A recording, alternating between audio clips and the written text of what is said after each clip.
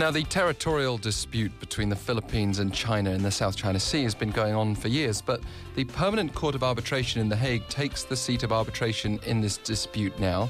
Today on the Glossary, we'll learn more about the Permanent Court and the situation in the sea, which we're referring to. Cho Jooyeon, good morning. Good morning, Alex. And actually, the Permanent Court of Arbitration in The Hague is under dispute from China's side whether it should take arbitration or it should have jurisdiction or not. But just to give you a little bit of background on Permanent Court of Arbitration, it's an intergovernmental organization located at The Hague in the Netherlands.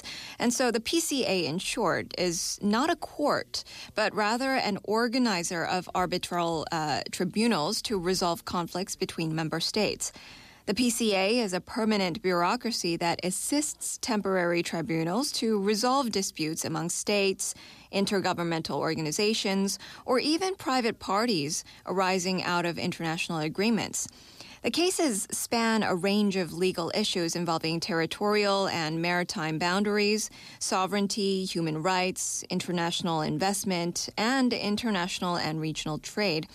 The court was actually established in 1899 by the First Hague Peace Conference. Now, let's look a bit further into this particular case. Yes, well, back in January 2013, the Philippines initiated proceedings against the PRC under Annex 7 to UNCLOS. The notification and statement of claim outlined the Philippines' grievances against China and legal base for its claims and discussed the nature of the various maritime features in question, declaring the Philippines' right to operate inside of its EEZ and continental shelf as outlined by UNCLOS without Chinese harassment. Of course, China responded in February of that year, submitting a note verbal rejecting the claims made by the Philippines and calling on the Philippines to resolve the dispute through bilateral negotiations, not through the PCA. China states that the arbitral tribunal lacks jurisdiction in this case. So after multiple rounds of ping-pong disputes declaring whether or not the PCA has jurisdiction or not, whether it should take the role of arbitration, the Philippine Department of Foreign Affairs anticipated back in October 2015 that the arbitral tribunal will rule on the question of jurisdiction in the case within 90 days after the end of oral arguments. A final decision on the case was expected in June 2016, but it's expected to be postponed.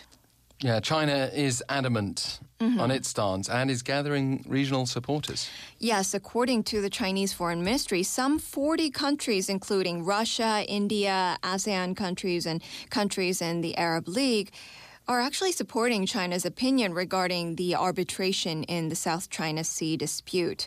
Meanwhile, China is also strengthening military cooperation with Thailand, going into so-called Blue Strike 2016 with their navies.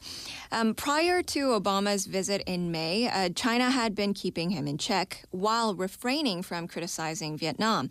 China's Foreign Minister Wang Yi said in an interview that the U.S. is raising tensions within the South China Sea, and then later on expressed that China was extremely dissatisfied with a statement by the group of 7 leaders on the contentious South China Sea and does accord with the G7's position as a platform for managing the economies of developed nations.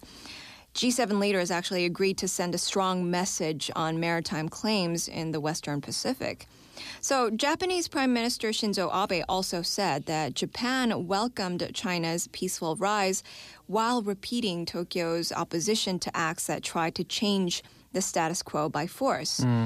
And the United States recently removed a decades-long arms ban on Vietnam during President Barack Obama's visit to Asia. So it seems that the major economies are trying to keep China in check. Yes, a lot of politics going on there in today's Glossary. With Cho Jooyeon, thank you. Thank you, Alex.